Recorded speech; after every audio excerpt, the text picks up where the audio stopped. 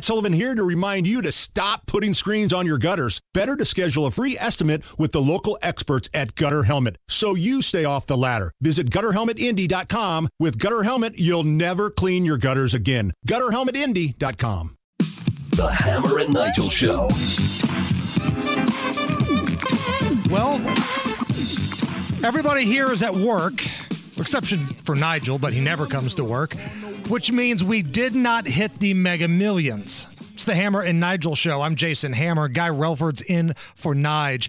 Are you the kind of guy that buys a lottery ticket guy? I can't see you, the very suave, the very good-looking, debonair gun guy, coming into like the gas station, buying a couple, energy drinks and, $10 in lottery tickets.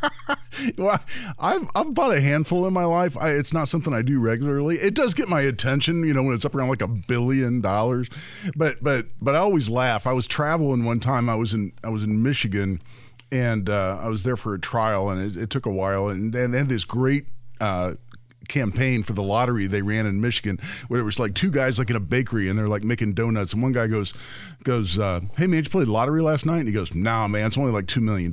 He goes, "For a guy like me, $2 million would go like that."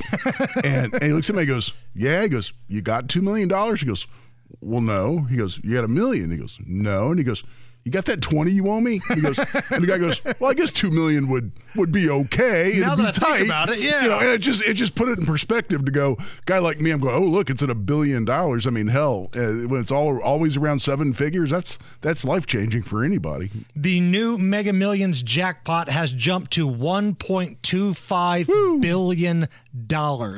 And I've said from the very beginning that if I am fortunate enough to win the jackpot and I become the big Mega Millions winner, I will come to work the very next day. I'm not quitting my job. I love what I do. But let's make one thing perfectly clear.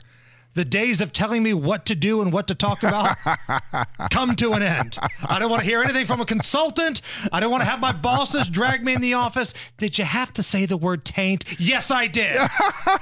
I'm not going to take any crap from anyone moving forward. If you thought I was a pompous, egotistical jerk before, Allison, you haven't seen anything until you give me $1 billion to play with. So, yeah, back to the drawing board, I guess. Well, yeah, there's a reason they call a really lot of money, and I'll paraphrase here, screw you money. Right. That's exactly what we're talking about.